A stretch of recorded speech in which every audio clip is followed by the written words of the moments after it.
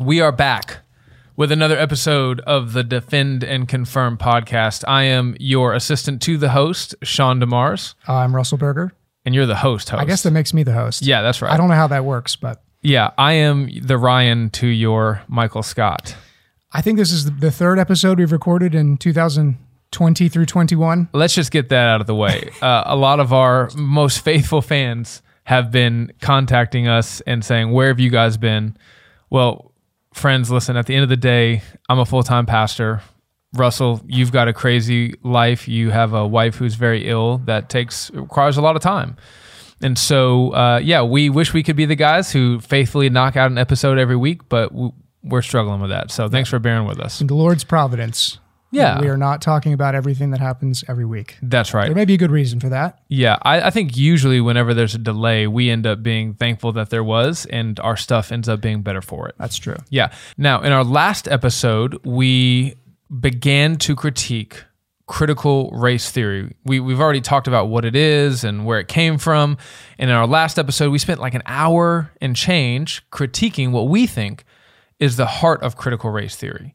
And we think that is the relationship between discrimination and disparities. Critical race theory says, no matter what, whenever you see any kind of racial disparity, it has to be because there has been some kind of racial discrimination, right? The question isn't, has racism taken place? It has. The question is, how has racism manifested itself in this situation? Yeah, the evidence of racism is the disparity itself. That's right. So listen, if you're tuning in for part 2 and you haven't watched part 1, go back, watch that. Russell, what did we talk about in that episode?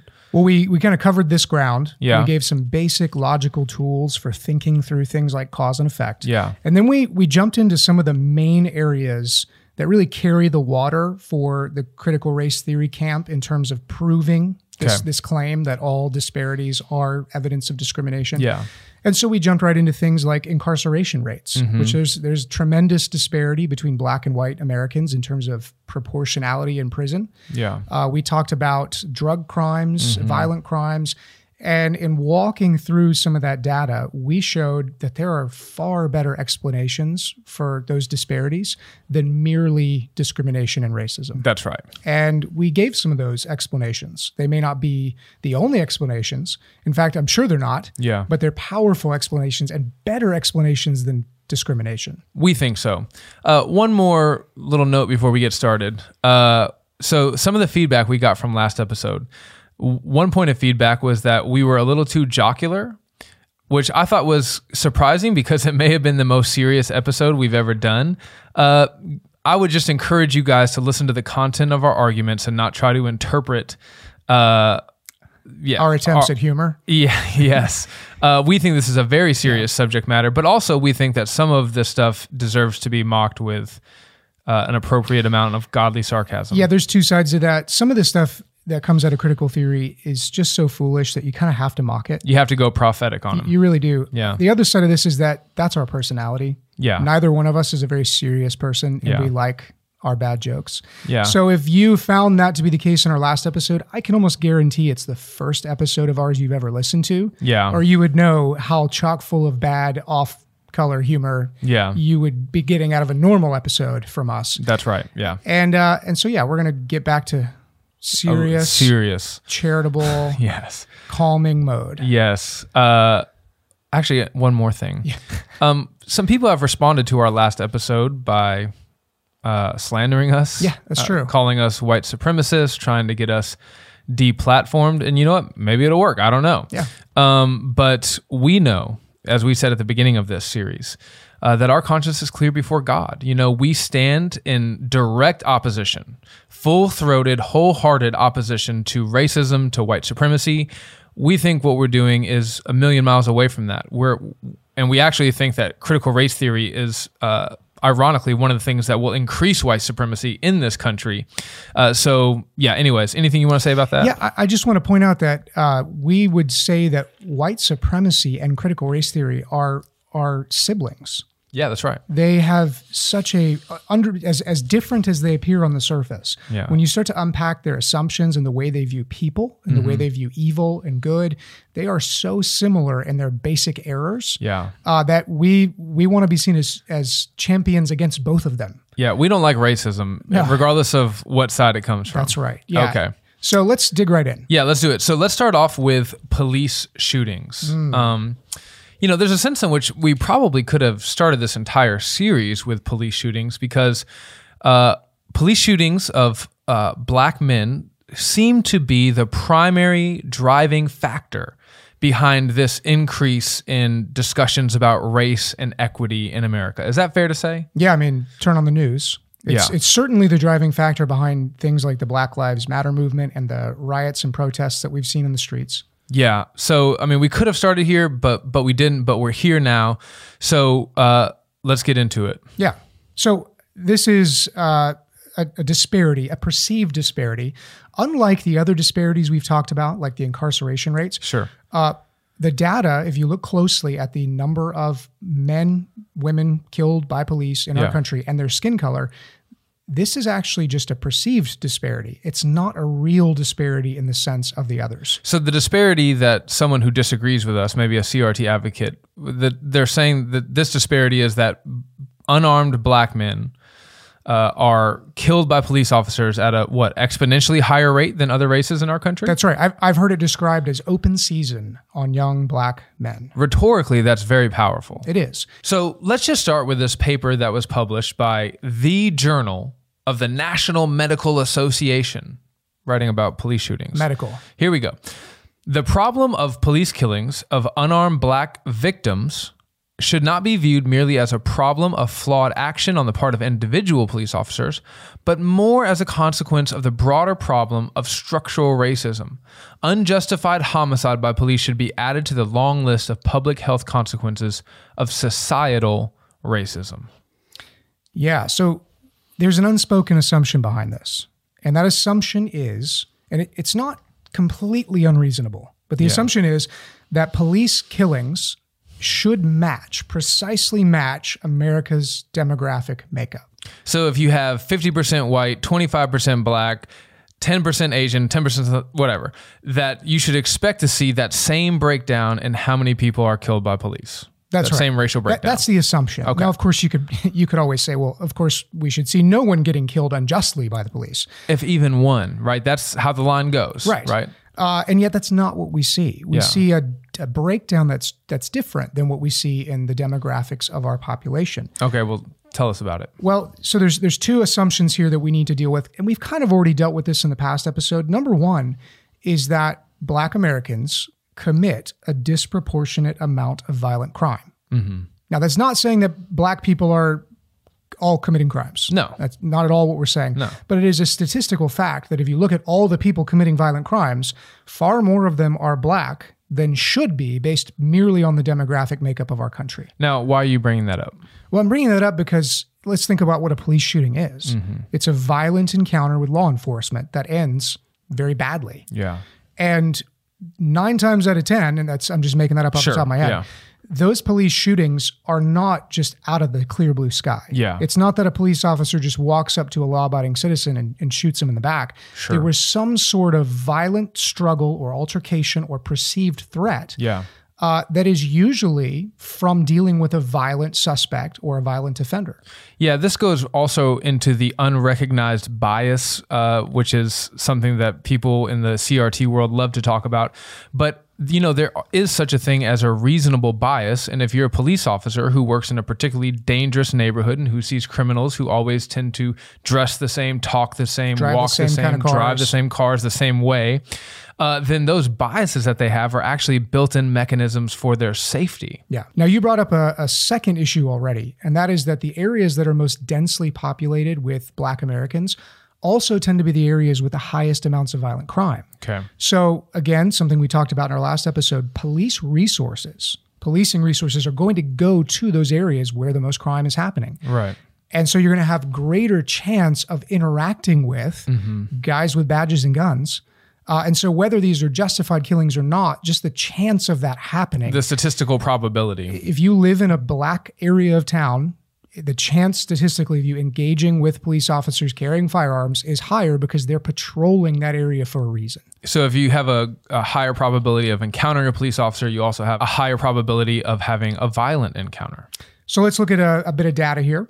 In 2019, police officers fatally shot 1,004 people. That's all people, not any particular race. That's a total number. Okay. Most of them were armed or otherwise dangerous. Okay. African Americans were about a quarter of those killed by cops last year. It was 235. Okay. A ratio that has remained stable since about 2015. And that share of black victims is less than what the black crime rate would predict. So like we've already said, there tends to be more violent crime among black Americans. Sure.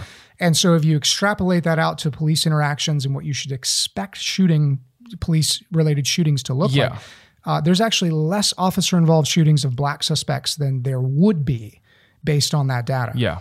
And so all that aside, since police shootings are a function of how often officers encounter violent suspects, we have to remember that density of police force on a city that has higher crime rates, it just has to be taken into account when you talk about these issues. Gotcha. So any broad claims that we make or anyone makes about racism being the cause behind these shootings and behind the perceived disparity there, it needs to take into account the question of justified shootings and unjustified shootings. That's an important distinction. Because we tend to talk about armed versus unarmed suspects.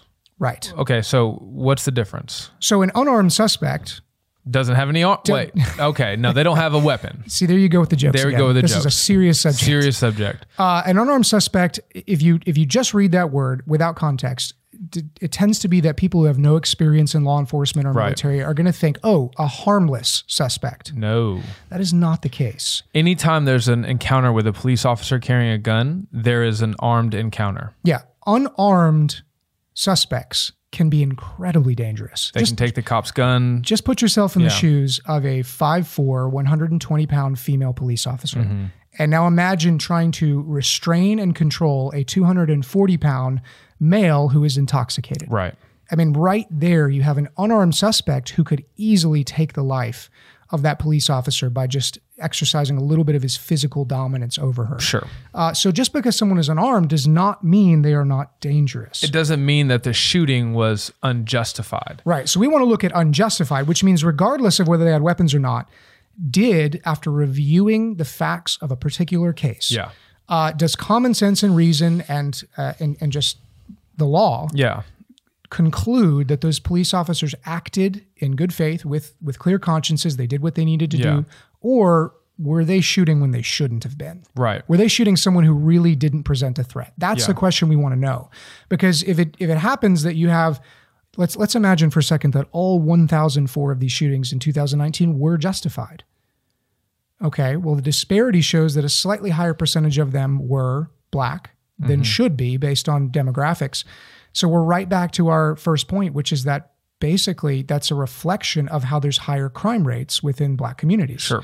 But if it turns out that all 235 of those black Americans killed were killed in unjustified shootings, well, now you have a really compelling argument that there's something discriminatory or racist in the guys pulling the trigger. Yeah. So before moving on from that, go ahead. can we just make an appeal to our Christian brothers and sisters? Guys, please do not offer up commentary on whether or not a killing was justified after watching a 5-second grainy video on whatever internet site you may be looking at. I mean, there are standard operating procedures for use of force that law enforcement have and that they employ for good reason. Yeah. And that's not to say that we can't ever look at something and render a good verdict on it, but we just want to say, don't be so quick to think that you understand the use of force dynamics in a particular situation and then run off to the internet to add fuel to the fire. Yeah, that's especially true for pastors who Yes. may find that they can really use a very small amount of data that they have no expertise in interpreting, like a video, Sure. to build a platform and to get a lot of people riled up behind them. When in reality, there's so much legal technicality and so many very difficult judgments made in situations like that it's always wiser to sit back and let due process do what Yeah. it's supposed to do. And if you ever have any questions about that, I reached out to the chief of police in our city and asked him if he could come talk to our church about it during when things were really crazy, and he was happy to.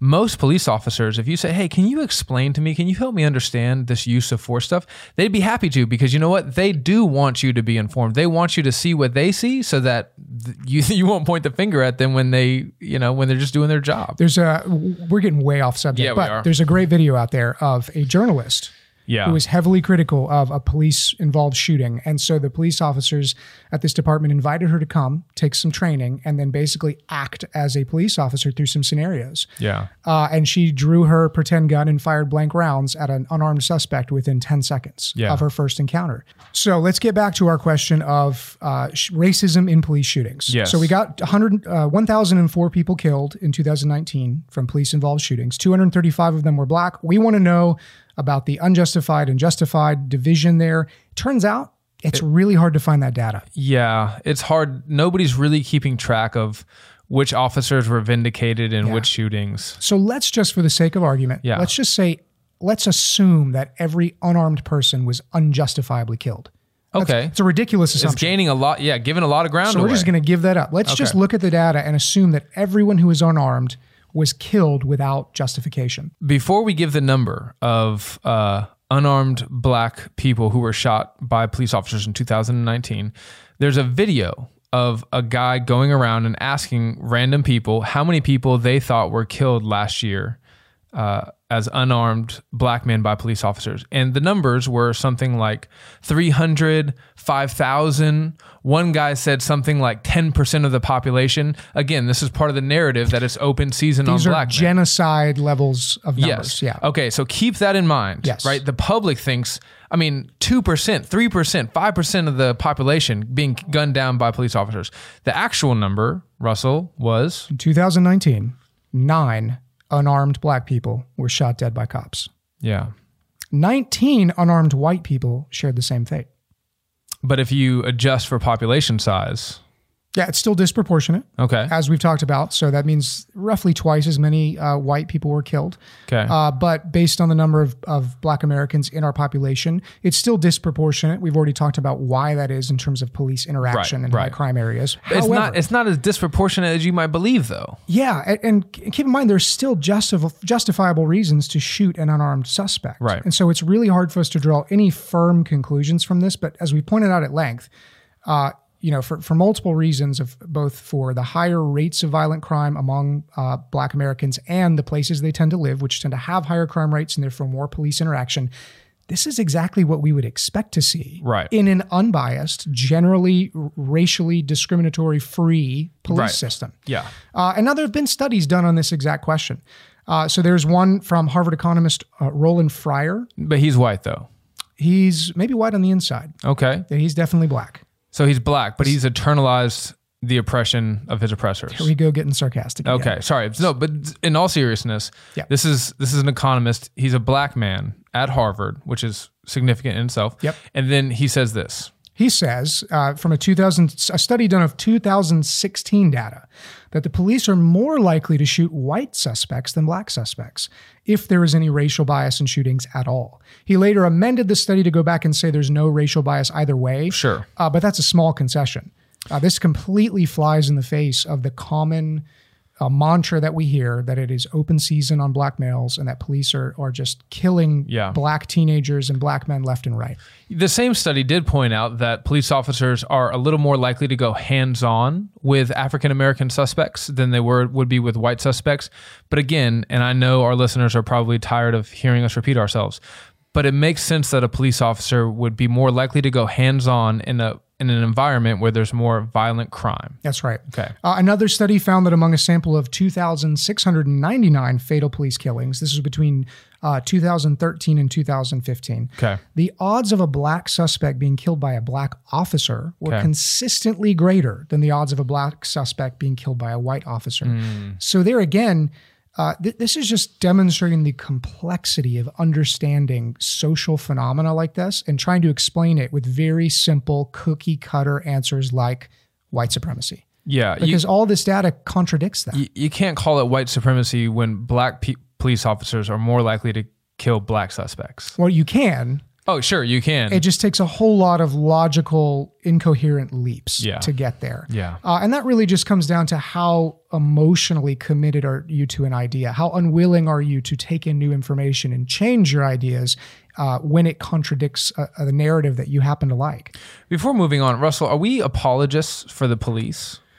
Not at all. In fact, if this was a different type of podcast, I would have a lot of very critical things to say about our entire legal system. Yeah, that's right. So we're not trying to defend all police officers everywhere. Russell, do you have like a Blue Lives Matter sticker on your car somewhere? I do not. No. We do love and support all of our good police officers. We pray for them. We ask God to give them wisdom to do the very difficult job that they've been called to. And we couldn't even imagine trying to do what they do, especially in this climate. Nevertheless, we are not defenders of all police everywhere. Yeah. Yeah. Okay, moving on. Socioeconomic disparities. Yeah, big gear shift here. Yeah. So we're leaving criminal justice. Yeah. We're moving into one of the other areas where we tend to hear a lot of evidence that there is systemic racism, and this is without question, it is the disparities in terms of wealth gap and socioeconomic status. That's the main thing you'll hear, wealth gap. Wealth gap, that are the evidence of that racism. So here's an example.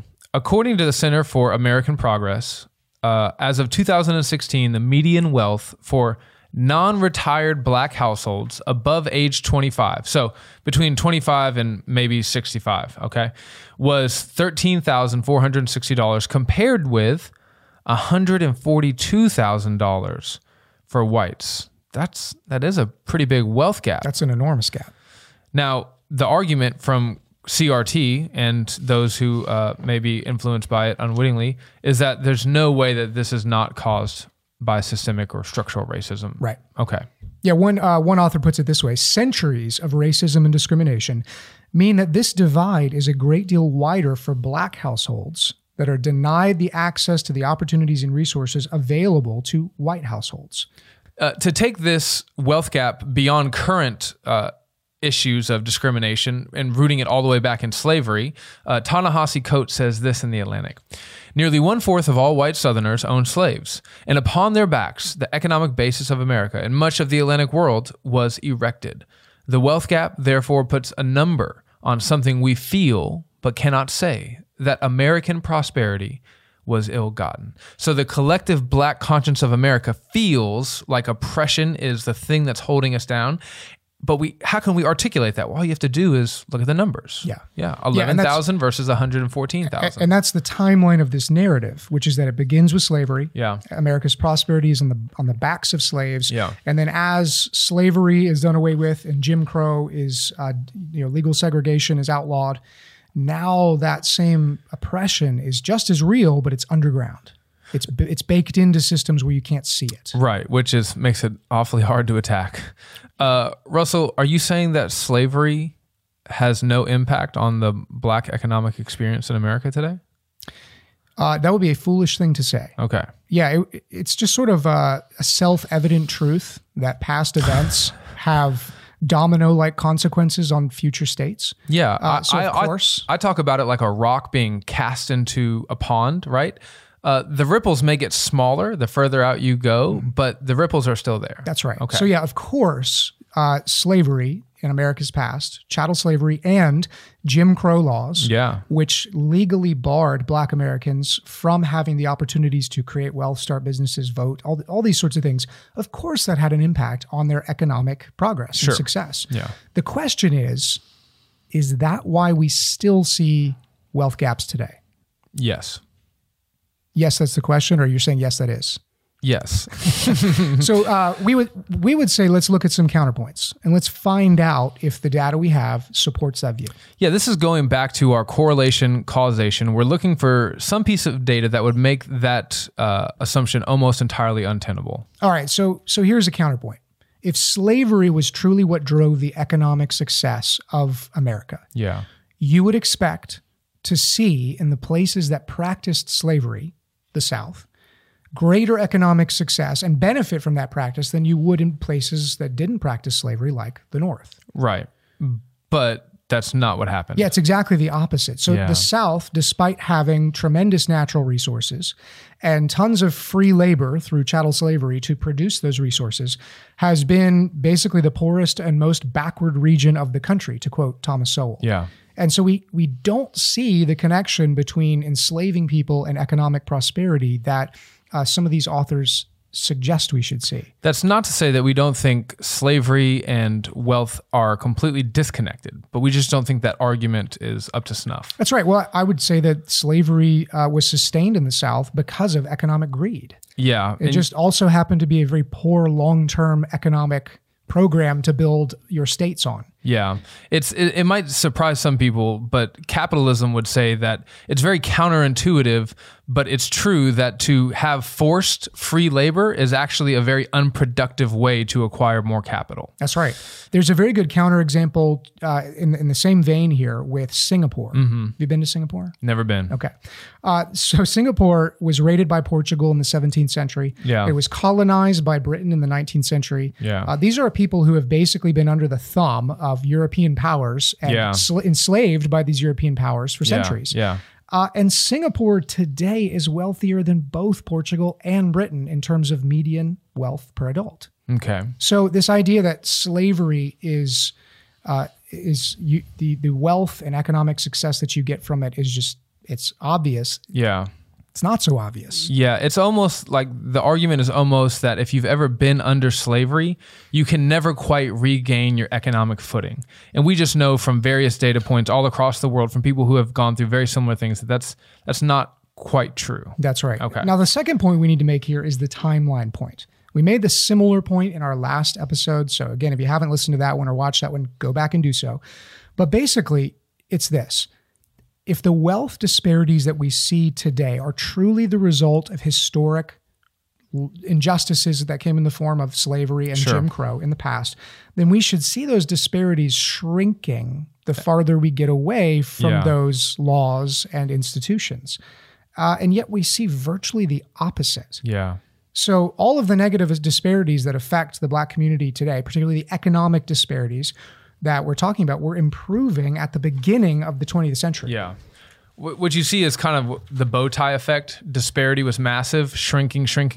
And then somewhere around 1970, in the 70s, it began to expand all over again. That's right. So we should be looking not at slavery and Jim Crow, but what happened in the middle there? Yeah. What happened in the 60s and 70s? And we've talked about this at length, but just give us another 30 seconds on Yeah, it. so basically what we see in the 1960s is a massive expansion of federal welfare programs that intentionally disincentivized family formation. Yeah. We see the Black community at large hitching their wagon to a very progressive Democratic Party that emphasized sexual autonomy. And this was the beginning of the sexual revolution, and just a complete and total unraveling of the nuclear family. Yeah. It has affected white families as well, but disproportionately, Sure. it has affected Blacks. And we see everything in terms of any measure of success you would want to measure. All of the disparities that we see between Blacks and whites in our countries get phenomenally worse from that time point onward.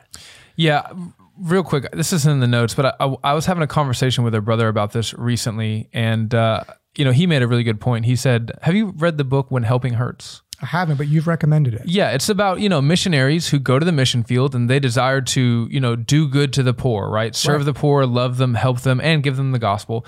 And the whole argument of this book is basically missionaries go in there with a bunch of good intentions and they really do a lot of economic damage. You ship 30,000 t-shirts to, some poor country in Africa thinking you're helping. Well, guess what? You just shut down the entire textile industry there. Yeah. We can see that and go, that makes sense. But for whatever reason, when it comes to this, when we say, hey, listen, the government's attempt to help actually did the most damage to these people, because race is involved, it makes us much harder to understand that. But it is what happened. Yeah. When you have an economic incentive for your family unit to be destroyed, then of course the community that flows out of those families is going to be destroyed right along with it. That's right. It's a painful lesson in the reality of unintended consequences. Yeah. So back to what we were saying, though, Sure. the economic status of the black family before the 70s was much improved. Yeah. Improving. So you have black families doing better, poverty going down, 1960s, 70s come, and now suddenly poverty is skyrocketing, and you have all these issues within the black family. The common claim that this is the result of racism is also refuted by statistical data. Okay. So national surveys that have been conducted since the 1940s to the present have found incredible declines in racist and prejudicial attitudes among whites. Even more current studies that have looked at implicit biases among whites have found that they're at record low levels. Yeah. And so if racist attitudes are becoming less and less common, if implicit bias is less and less common, and yet the wealth gap is growing and we're pointing fingers at it and saying racism, it doesn't make sense. The data doesn't match the narrative. Yeah, you would expect them to trend together, that the correlation would be very strong, not moving in completely opposite directions. Okay, counterpoint number 3. Let me state it and then you take it. Go. Wealth by transfer has decreased significantly during the last few decades. So, dad dies, leaves you a certain amount of money, right? You would expect that as the community gets better, that sort of thing would happen more often. Yeah, and this understanding of the way wealth is acquired is very narrow. It's not particularly realistic. And it sort of assumes that the vast majority of wealthy white people are only wealthy because they got a bunch of slave money from their great-great-great-grandparents, right, which was stolen from black families. Sure. And that's just not the way wealth works. So this is really, I think this reflects a Marxist understanding of society and what Marx called conflict theory. Limited pot of resources. Yeah. We're all going to fight to get what we can. There's this little pie, and kind of like the Hungry Hungry Hippos game. Yeah. If I can get more of it than you and just keep it like a fixed finite resource and give it to my grandkids, you'll never get it. Right. And if I have it, that means you don't have it. Yeah. That's not the way wealth works. You can actually... In a communist society, it may be. That's true. Yeah. In a free market, which we've been since America was founded, relatively free economically, wealth can be created. Mm-hmm. You can make the pie bigger. Yeah. So first off, I think there's some economic misunderstandings behind this objection. But all that aside, wealth transfer, the idea that I get rich because my grandparents give me money, has actually decreased significantly in the last few decades, while the wealth gap has expanded.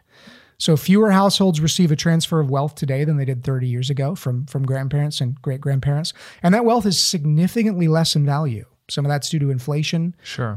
But if it was true that the legacy of slavery was the cause of all this disparity, once again, we should see it decreasing. Instead, we see the opposite. Okay. Next one. Yeah, counterpoint. The theory of historical racism can't explain wealth disparities between groups of the same race. This is, I think, probably one of the most interesting counterarguments. Yeah, I think so too. A good example of this is a 2015 survey of wealth in Boston, which found that the median black household had only $8 of wealth. Newsweek reported this fact under the heading Racism in Boston. Big surprise. Yeah. But the $8 figure only pertained to black Bostonians of American ancestry. What about the Caribbeans? The Caribbean, like Pirates of the Caribbean? Yes. Black Bostonians of Caribbean ancestry. Yeah, so if you look at black Bostonians of Caribbean ancestry... Oh, did I say it? I think it's like... I think we should keep that in there. I think it's like Augustine. You just pick go one and go with it. Okay, yeah. So black Bostonians of Caribbean ancestry had $12,000 of wealth on average. Yeah. And so despite having identical rates of college graduation, only slightly higher incomes from the jobs that they worked, and having the same skin color in the same city, there's an enormous wealth gap. Can I just explain to our viewers and listeners why this is so important? Please do. People who are in the same city, who have the same skin color, but different cultures, different values, have different outcomes. I think this is the heart of the argument that we're trying to make, encapsulated in this tiny little study. Yeah. So one counter argument you might get to this is, well, look at Black Americans. Black Americans in Boston have lived through traumatic experiences from slavery to Jim Crow for decades. They have this trauma in their past that's affected their ability to earn an income and accrue wealth that immigrants from the Caribbean don't have. Except that they were oppressed, they were enslaved, and Yeah, you got me there. the slave trade was enormous in the Caribbean islands. Yeah. So every family that was an immigrant from the Caribbean to Boston had similar experiences in their family tree. Yeah. So last counterpoint I want to throw in there, I'm citing a book here, Confronting Injustice Without Compromising Truth. This is by Thaddeus Williams. Highly recommended. Excellent book on this subject. I wish we'd found it sooner. Sure. He says, according to 2018 data from the Census Bureau, whites rank 16th on the scale of median household income by selected ancestry groups. So basically, whites, in terms of household income, fall behind Indians, Taiwanese, Lebanese, Turkish, Chinese, Iranian, Japanese, Pakistani, Filipino, Indonesian, Syrian, Korean, Ghanaian, Nigerian, and Guyanese. That's a lot of different minorities. And they are all outperforming in terms of household income white families. Why? I mean, there's definitely a lot of dark skin there. Yeah. So again, if this is all just white supremacy and that explains the wealth gap between blacks and whites, it's a very ineffective white supremacy. Yeah. And I think there are better explanations. Sure. So let's get into those explanations. Yeah, that's right. First one. Money habits. Yeah. So according to the State of Working America, black people spend 4% more money annually than any other race, despite the fact that they are the least represented race and the race that lives in poverty at the highest rate. Break that down for us, Russell. So collectively, on average, blacks in America have the highest poverty rates, and they're spending way more money than everyone else. Which you would expect that they'd be saving more money, but they're actually spending more. Yeah. So this is a behavioral pattern that economists can track. Yeah. And what happens when you have very little money and you spend a lot of it? You become poor. Exactly. Or you perpetuate your own poverty. Yeah. And you've experienced this. Remember when you joined the Army? And I wasted all of the money that Uncle Sam gave me because I didn't know any better because I wasn't taught how to handle money. Yeah, right. I remember that. Were you one of those new recruits who went out and got the brand new Ford 350 with the 24% interest? I got an 18% interest, thank you very much. And I may have spent several $1,000s on a stereo system. It wasn't a Hummer? It was not a Hummer. Okay, so let's give some examples of these types of spending patterns that economists have tracked. Yeah, so Nielsen, one of the world's largest marketing and research firms, they keep extensive data on American consumer behavior, and they break it down demographically.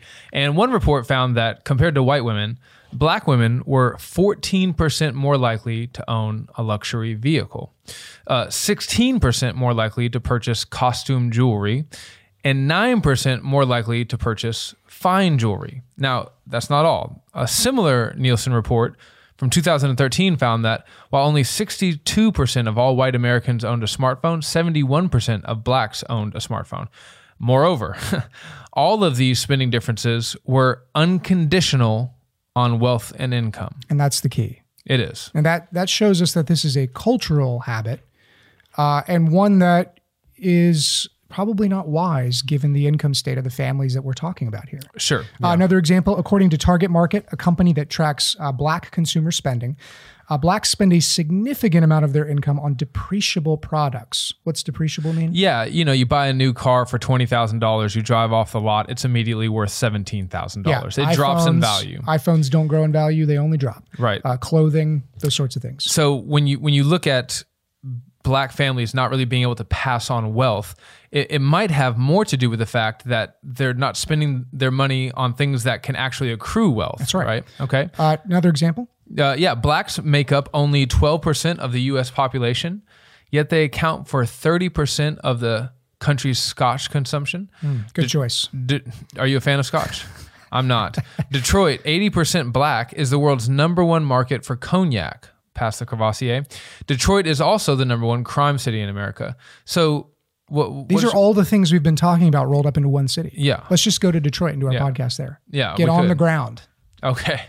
But this is a very important point, which is that this is there's no one simple explanation for the disparities that we're seeing. Yeah. It is a net or a web of cultural problems and cultural influences that all connect. According to published reports from Ariel Mutual Funds and Charles Schwab in 2003, it said that when comparing households where black and whites, now listen, this is the important part, comparing black and whites who had roughly the same household income. I make $50,000, you make $48,000. Whites save nearly 20% more each month for retirement. Okay. So, Russell, any one of these is not a very significant argument, right? But when you wrap all these examples up, you can see that the money habits of Black Americans in general do not lend themselves to wealth attainment, wealth accrual, wealth, help me with more adjectives or verbs. Passing on your wealth to your children. Yeah, that's right. Wealth inheritance. Yeah. So this is one of those difficult areas where, it would be nice if we could say, everyone spends money with equal wisdom. Everyone is equally careful and everyone is equally shows good stewardship with their resources. We know that's not true. Yeah. But it also happens that there's a tendency among racial groups, not just individuals, but actual groups of people to spend their money differently. And now that's not just true of blacks and whites. Yeah, I was going to say, but even before you say, well, are you just saying that black people don't know how to save money? Sure. Well, look at the example we gave of Black Caribbeans not long ago. They were doing just fine saving their money. That's right. So what we have here is an arrow pointing us, all of the evidence is driving us towards cultural factors deeper than race that have led to this wealth gap and have sustained the wealth gap and increased the wealth gap as the black family has deteriorated. There's a reason why Jewish Americans and Asian Americans tend to have more money than white Americans. And it's the same reason why black Americans tend to have less money than white Americans. Yeah, and what you're going to find, let's go back to the false dilemma that we talked about in our last episode, which is the most common response to things like this, which is that you guys are racist. Right. Ibram X. Kendi echoes this false dilemma in his book, and he says, when you truly believe that racial groups are equal, then you also believe that racial disparities must be the result of racial discrimination. Yeah. So if you think black people and white people are equal, there's no way that we can have unequal outcomes in economic categories. Well, that's just actually, we would just say, no, I can believe that. Of course, black people and white people, and throw in any other race, we are all equal in the sight of God. We are created in his image and likeness. We have inherent value, dignity, and worth. And we deserve equal protection under the law. That's right. But that does not mean that our cultural values are all equal. That's right. So the friends that I had growing up in East Tennessee, who had trailers and kids out of wedlock and usually shipped their kids off to be raised by a grandmother because one of the parents in the home was in rehab, and spent way too much of their money on foolish things when they had it. Those are cultural values that I, by God's grace, don't share. And I would say that culture, despite us having the same skin color, that's a negative cultural value, and it has led to a lot of poverty in that area. We could say the same thing about black Americans in cities like Boston or Detroit that we've talked about. Now, can I just share with you something I'm super encouraged by? I have a ton of black friends, which is what the racist says, but it's really true. And God, I just got to tell you guys, I'm so encouraged to see so many brothers and sisters out there pushing to change the narrative, to change the money spending habits, to, get this wisdom out to the black community so that they can really make a positive change. Can I just add too that most of the examples on spending habits of black Americans that I pulled for this show came from black bloggers. Oh, yeah. It came from men and women who are looking around at their peers and saying, what is wrong with you people? We've got to get it together.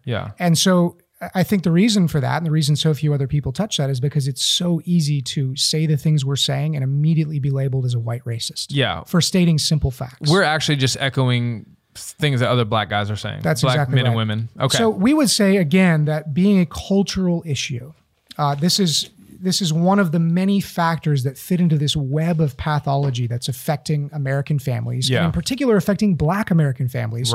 And it stems back to misguided welfare policies, the epidemic levels of fatherlessness in the black family, so on and so forth. We've covered this ad nauseum. But we think that fatherlessness in particular has a role to play in the way people grow up to think about spending. Oh, absolutely. Children raised in fatherless homes are less likely to express what we would call delayed gratification, which means... I won't eat that cookie now so that I will feel good tomorrow, right? I'll save this money now so that I have more security in the future. And I know this intuitively because I'm having to try and teach this to my kids every time they have $1 in their pocket. Exactly. Because it's just burning a hole. And I'm trying to teach them, hey, look, you know how you want a new bike? I know that candy looks good right now, Yeah. but in an hour when you feel bad and the candy's gone, you'll wish that you'd had that dollar to go towards the bike fund. Oh, absolutely. And if I wasn't there Yeah. to teach them that, I mean, of course, their mother would try and teach them. But let's not pretend like men and women are equal in their parenting roles. This is very much, I think, This is a dad common thing. sense. This is a dad thing. It is. We're like, suck it up, deal with it. Your emotional pain doesn't bother me because I can see the bigger picture. Yeah. One of the ways we know this is that black families that are married, Yeah. that have stable marital relationships, are basically inoculated to this poverty statistic. Oh, yeah. It's like a magic pill you can take to not end up poor. If you get married, if you wait to have a baby until you get married, and if you have a high school diploma, it's like you get the vaccination against poverty. That's right. Data from the Census Bureau shows that, and this was the Department of Health and Human Services, it shows that the gulf in income between married coupled households and fatherless families is enormous. In 2013, for example, the poverty rate among children in female-headed families with no spouse present was 45.8%, more than 4 times that of children in married couple families, 9.5%. And that's irrespective of skin color. Yeah, there's more data here. According to data analyzed by the Massachusetts Family Institute, we're going back to Massachusetts. We're just heavy on them today. In 2013, married couple families in Massachusetts had a median annual income of more than $114,000, almost 75% higher than the $26,000 median annual income for Massachusetts female-headed households with children. So what's the point of that? Yeah. So again, we see consistent data. I mean, you can't even argue this anymore. Yeah. That children raised in a single parent family are going to financially do very poorly. Yeah. That family will probably be in poverty. Yeah. And we know that poverty tends to produce poverty. So these are children growing up in environments where they're not taught delayed gratification. They see parents spending money on unwise things and grow up to do the same thing themselves. And so these are all part of the cultural pathology, this network of factors that has led to the increase in the wealth gap decades after the end of structural racist policies like Jim Crow. Yeah. And despite racism being at an all-time low. It's a better explanation. Yeah, I think it's a much better explanation. You have a very interesting thought experiment here in our notes. Why don't you run us through this? Yeah, so this is sort of where I go in my mind when I hear the critique, like, okay, I hear what you're saying. I see all the facts, yet you're still a racist because you're still saying that there's something intrinsic about being black that's making black people have poverty, have broken families, have poor spending habits. Even though we've specifically said that Even though we've said it ad nauseum that this Yes. is not what we're saying. Yeah. So just imagine we flip the script of history. Okay. Let's imagine you take a vulnerable white population, bring them on boats into a country that's controlled by black people, enslave them for a few hundred years, then release them, but keep them under strict laws that restrict their freedom and treat them like second-class citizens at best. Yeah.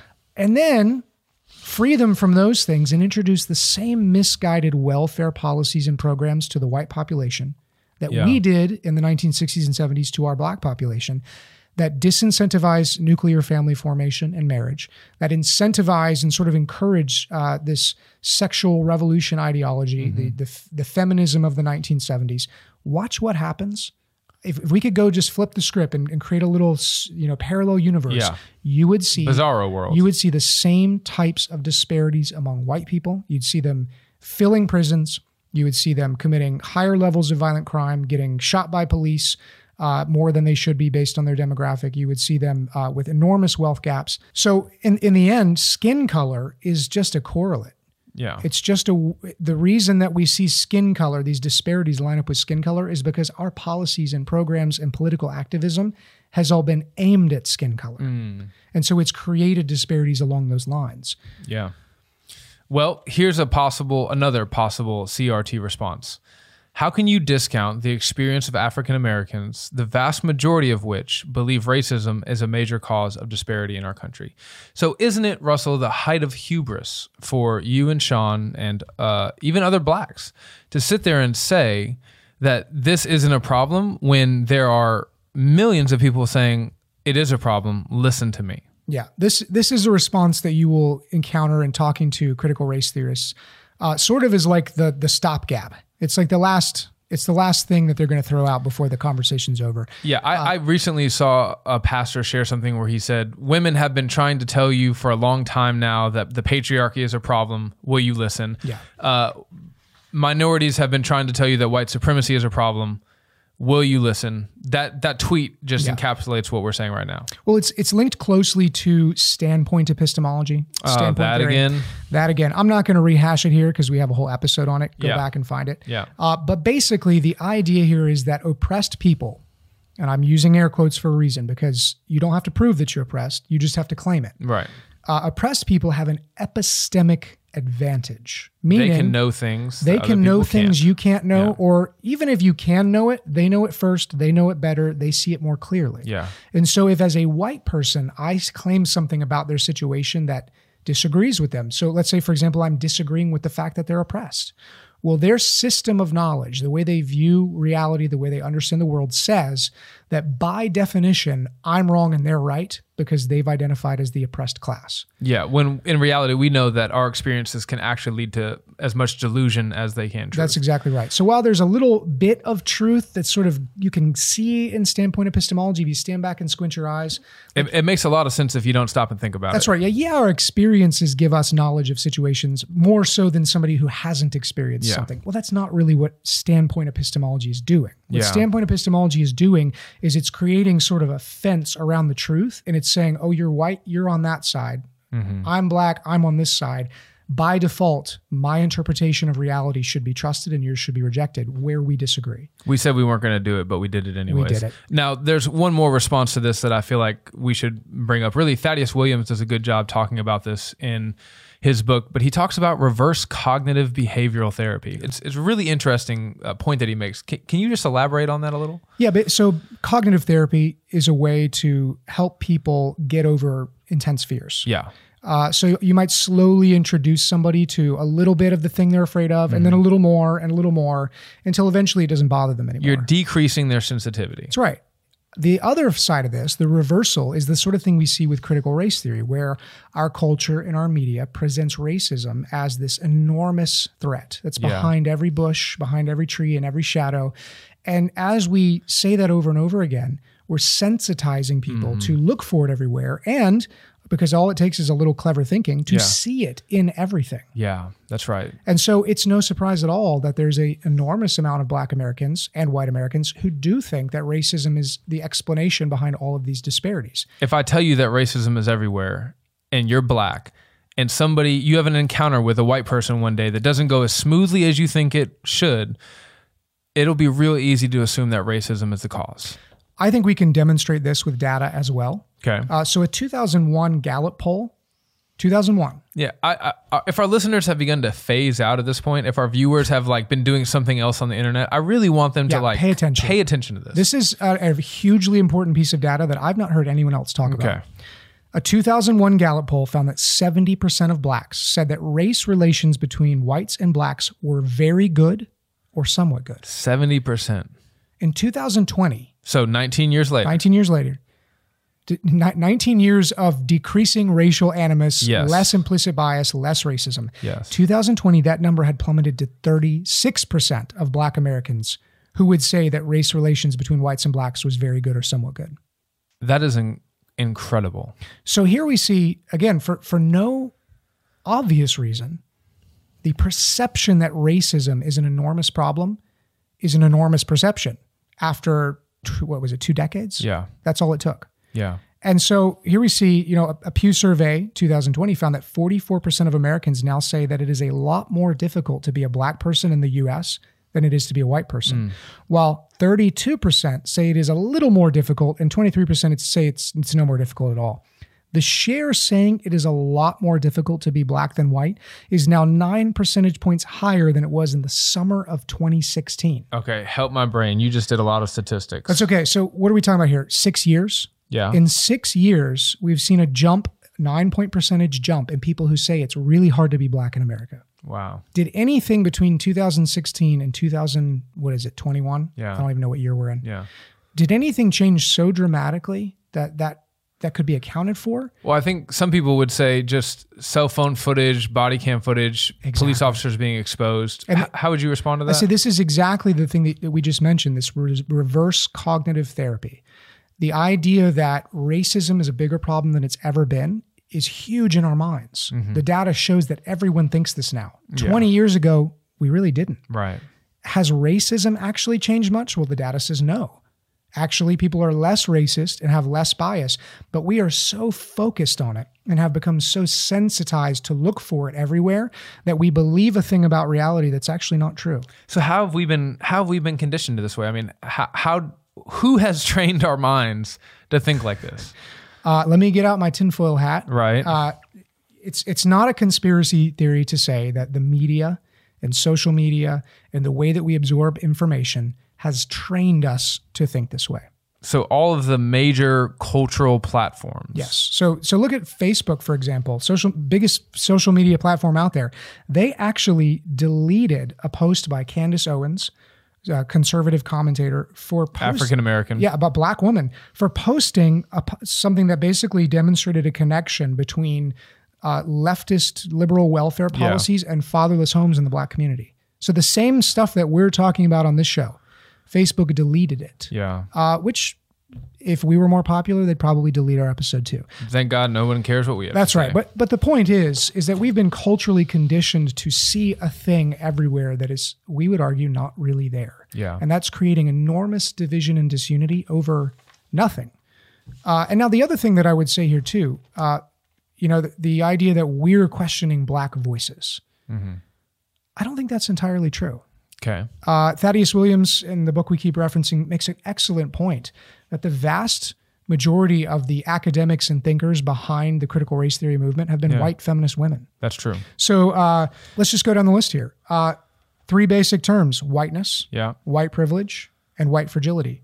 Guess what? They were all popularized and crafted by white liberal women. Yeah. So Judith Katz, Peggy McIntosh, Robin DiAngelo. The idea that racism is not the hatred of another person because of their skin color, but is this thing, prejudice plus power, this redefinition of racism for the critical race theory lens. That was produced by a white liberal sociologist named Patricia Biddle-Padva. Yeah. So that critique, it almost sounds to me like when people talk about Christianity as the white man's religion. It's like you don't understand where Christianity came from or where it was developed and who the early church fathers were. In the same way, we're not pushing back against black voices, but really we're not trying to push back against any particular ethnic voice, white voice, black voice, Indian voice. I don't care. We just want to promote what we think is true because we think that the voice that is winning the day at this moment, that is speaking the loudest, is doing tremendous damage to our country, but most importantly, to the church. Yeah, and to the country. Let's look at the example of shootings. Okay. So what happens when the vast majority of people in our country think that it's open season on black men and they're being shot left and right by police? Yeah, I mean, a bunch of bad things are going to happen. There's going to probably be more bad police encounters between African Americans and police officers Without a doubt. There's higher levels of anxiety and tension. There's going to be less trust of police officers. Well, then look at the defunding of the police. Yeah. So you have cities like Minneapolis and Portland who have defunded their police based on this narrative.